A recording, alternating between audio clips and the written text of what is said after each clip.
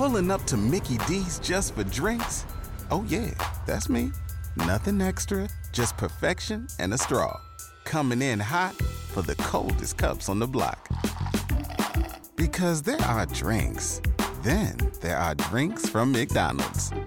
Mix things up with any size lemonade or sweet tea for $1.49. Perfect with our classic fries. Price and participation may vary. Cannot be combined with any other offer. Ba-da-ba-ba-ba. I'm here for you. Good loving through and through. Some people waste a lifetime. Ain't that a shame? We're living, laughing, crying down most every day. Me, I'm like a rain cloud. I hold on till I break. But the sweetest flowers grow from the hardest of rains. I'm here for you. Do what you want. Hello, listeners, and welcome to Ohio Mysteries. You're listening to a clip of Here For You by Angela Purley. Angela is our featured Ohio musical artist this week, so stick around to the end of the podcast. We'll tell you a little bit more about her and let you listen to that entire song. But right now, stoke that fire, campers. It's time for a new mystery.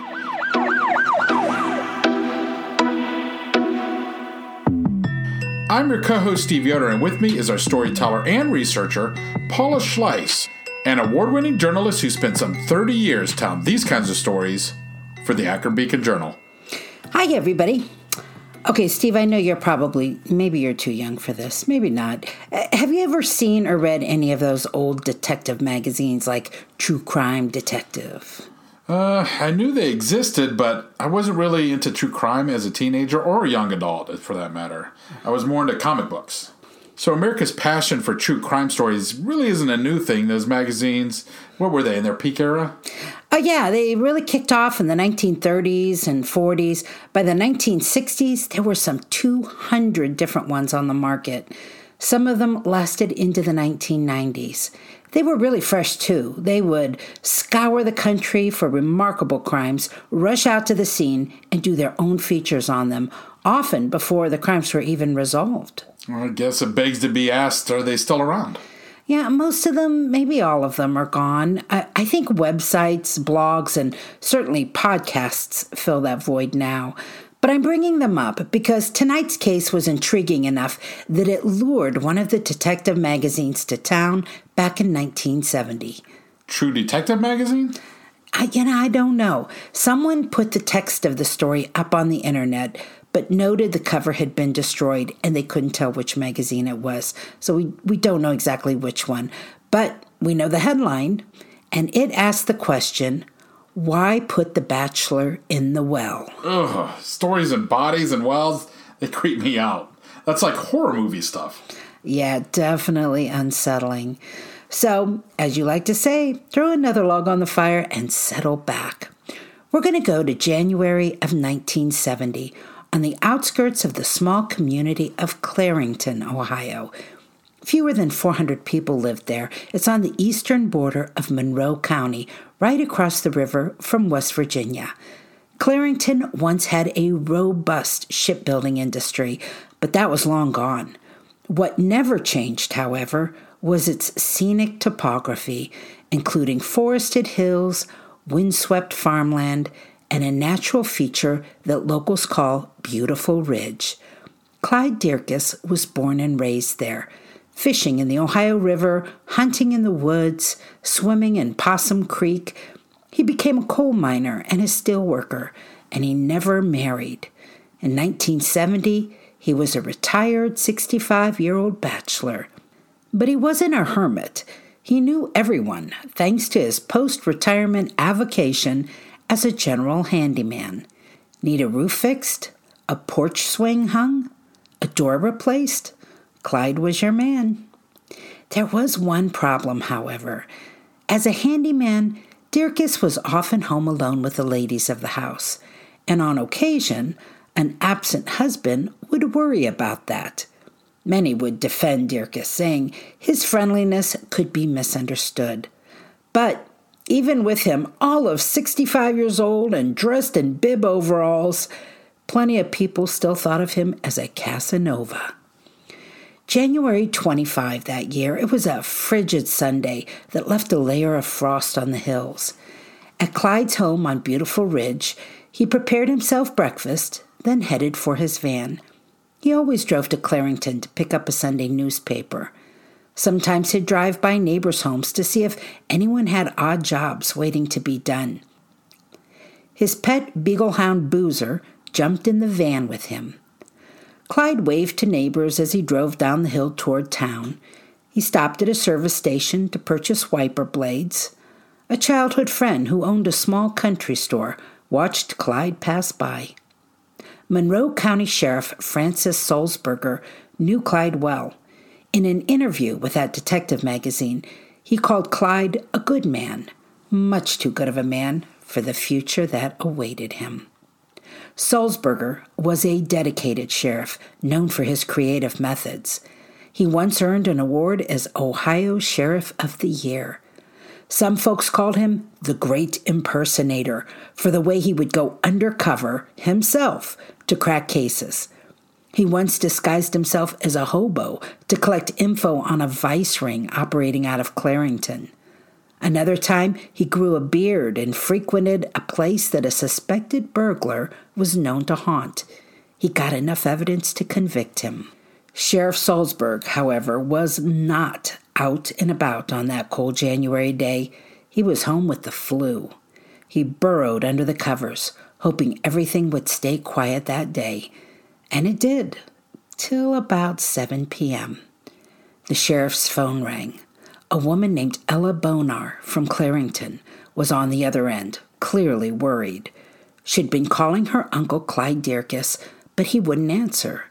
She called his neighbors, and they confirmed his lights were on, and his van was in the drive, but strangely, Clyde's dog was on the porch howling.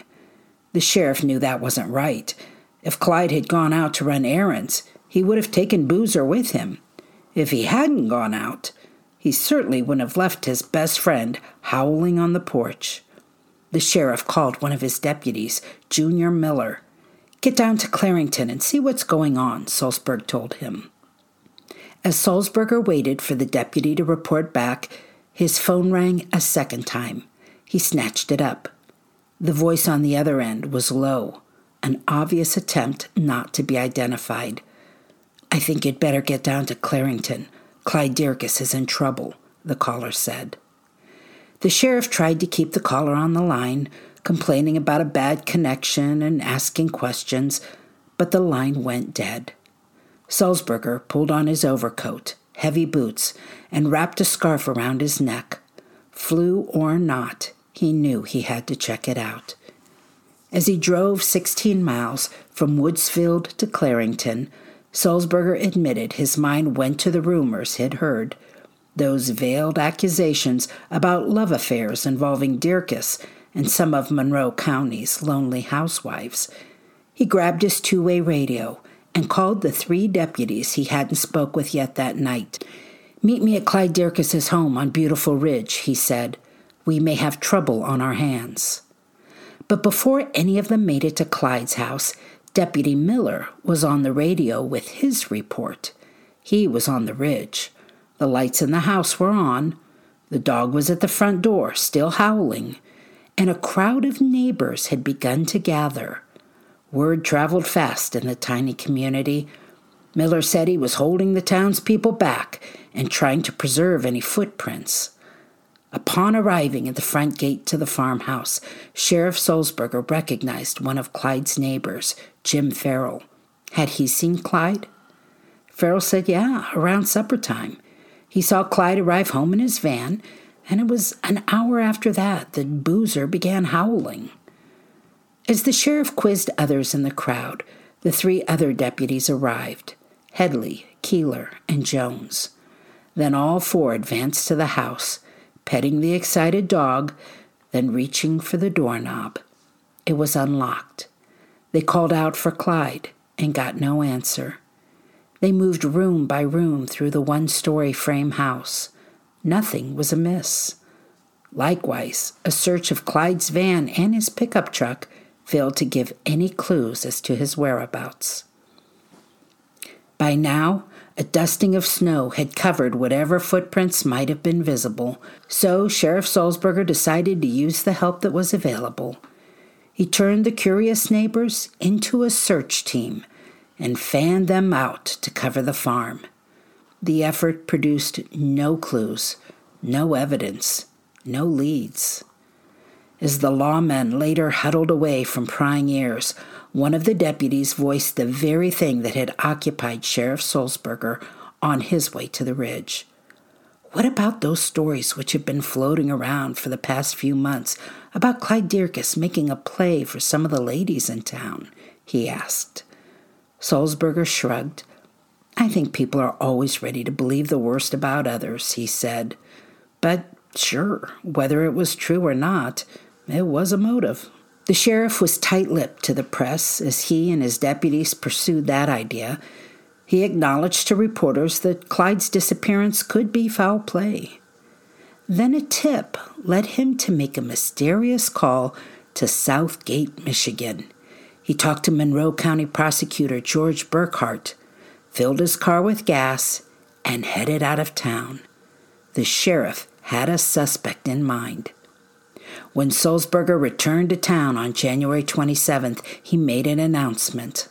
Clyde Dierkes was dead, and 2 men had been arrested for it. Harold Stewart, a 41-year-old factory worker living on Route 1 in Clarington, and his 25-year-old nephew Floyd Stewart, who lived in Southgate, Michigan.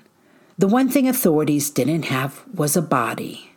24 hours after that announcement, they did. That Wednesday morning, Sheriff Sulzberger led a small group of men, including newspaper reporters, Prosecutor Burkhart, Coroner Donald Pyatt, and one of the 2 suspects, Floyd Stewart, along the top of Beautiful Ridge. 3 miles from Clyde's home, they paraded down a desolate, snow-covered path to an abandoned farm that had once been owned by Harold Stewart. They reached an unused well covered by a wooden frame that was sagging with age. Visible on the ground was a wallet, Clyde's wallet, and a windshield ice scraper. Deputies removed the wooden cover and shined lights into the 50-foot deep void. The sheriff put a length of rope around himself and was lowered into the gloom. The sheriff spent a solid half hour in the well before they pulled him back up. Clyde Dierkes is down there, the sheriff said, in 10 feet of water. I've got a rope on him. Let's pull him up. At noon, Clyde was lifted from his watery tomb, then placed on the ground next to the well. Dr. Pyatt noted a bullet wound to Clyde's left chest and a severe wound on the back of his head, suggesting he had been bludgeoned. Clyde's pocket watch and wristwatch were both stopped at 7:25 p.m., presumably the moment he'd been submersed in water. An autopsy would determine Clyde likely survived the gun blast to the left chest, and that more likely he died from the blows to his head. Floyd Stewart then led authorities 5 miles from Clarington to a spot along the Ohio River where he said the murder weapon, a .22 caliber rifle, had been discarded. An intensive search was launched, but no weapon was ever recovered. When you visit Arizona, time is measured in moments, not minutes. Like the moment you see the Grand Canyon for the first time. Visit a new state of mind. Learn more at hereyouareaz.com. Harold Stewart was charged with murder, and Floyd was charged with aiding and abetting. They were arraigned in the Woodsfield courtroom of Judge Vincent Ballard, and both pled not guilty. Sulzberger shared his thoughts on a possible motive: Clyde's attention to Harold Stewart's estranged wife, June. June, who was 39, had known Clyde most of her life. June used to care for Clyde's mom, and in recent years, Clyde had done odd jobs for her when Harold wasn't around. June insisted their relationship was an innocent one. Harold Stewart didn't believe it and had confronted them both about it. This led to a long-running feud between the two men and the eventual separation of the Stewarts. That July, Harold Stewart went on trial for the murder of Clyde. The state relied heavily on the testimony of his nephew Floyd, who said his uncle offered him money to kill the older man. First $500, then $1,000, then $1,500. Floyd said he didn't take his uncle seriously. But that same weekend, uncle and nephew were driving around when Clyde passed them in his truck. At Harold's order, Floyd turned his car around and followed him. They pulled into Clyde's drive after him, and Floyd got out and approached Clyde under the pretense of asking if he still shoed horses. Clyde said he was too old to do that anymore. Floyd then asked if he could use Clyde's phone. Clyde said, sure. In the house, Floyd pretended to dial a number, but didn't, then returned to the car.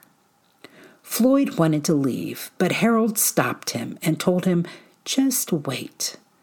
A few minutes later, sure enough, Clyde came out of the house, probably to see why his visitors weren't going anywhere. And when he got close, Harold, according to Floyd, produced the rifle and shot him twice. Floyd said the two men then put Clyde's body in the trunk of the car, drove down Beautiful Ridge onto Route 7, then up to Sykes Ridge to the well. Floyd said when they opened the trunk, Harold reached in and struck Clyde in the head several times. After they tossed him down the well, they drove to the river where Floyd said he threw the trunk mat and other items into the water. Harold Stewart's defense attorney, Alan Sherry, tried to throw doubt into Floyd's testimony, noting how he had initially told police Harold shot Clyde 8 times. He'd just given testimony that it was 2 times, but in truth, Clyde had been shot once. Sherry asked the nephew why he would follow his uncle's orders, since the younger man was probably 200 pounds and his uncle was maybe 130 pounds and suffering from an illness.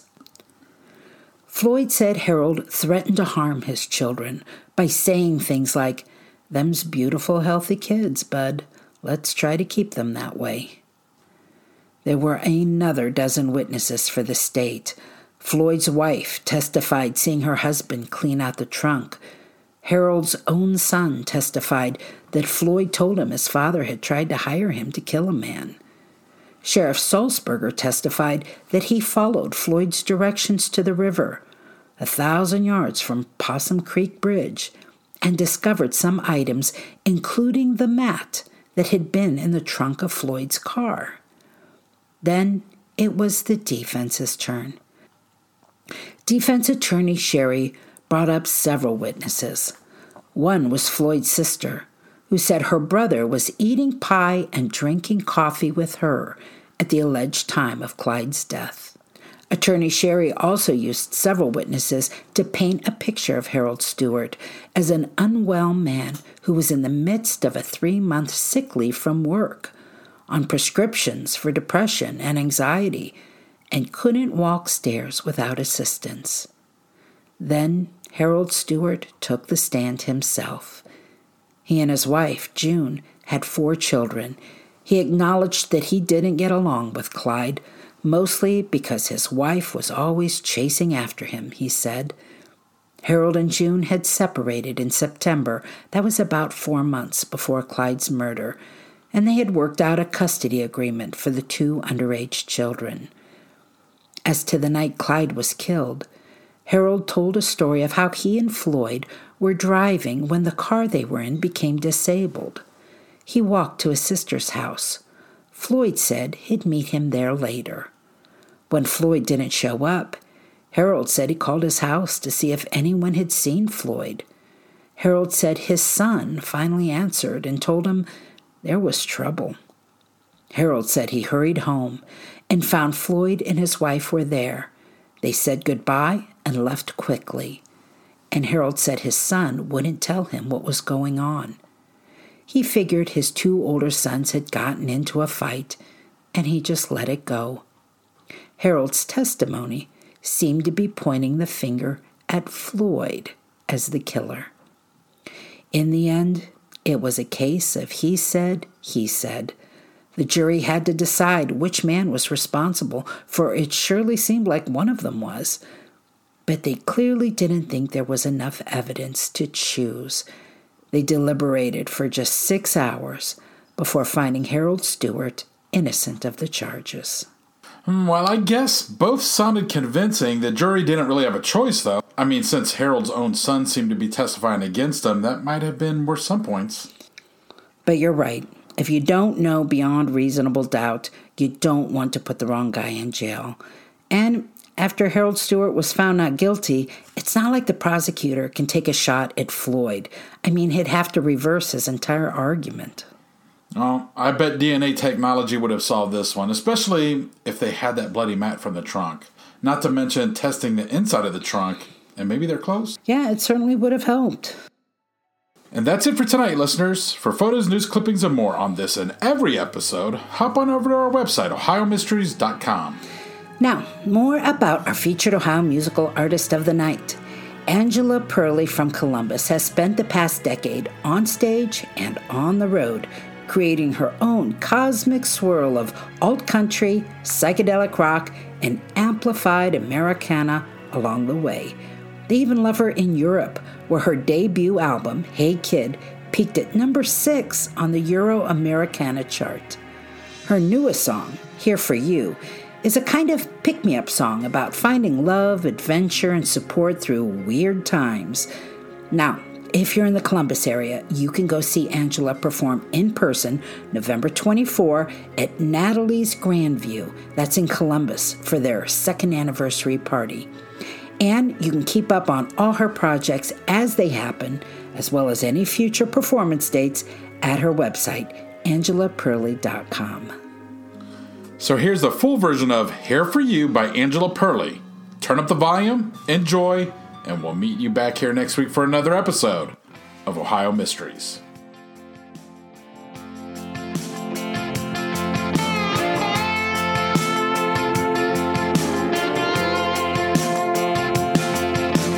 Just off the old space heater, I'm coming down.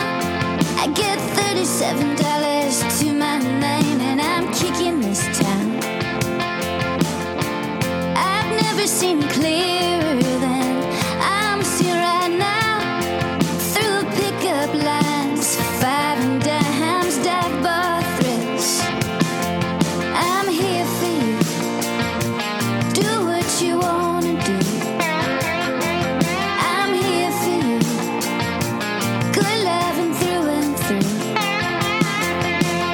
Some people waste a lifetime. Ain't that a shame?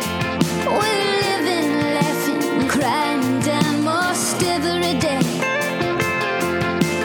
Me, I'm like a rain cloud. I hold on till I break. But the sweetest flowers grow from the hardest of rains. I'm here for you. Do what you wanna do. I'm here for you. Good loving through and through. Na na na na na na. Na na na na na na.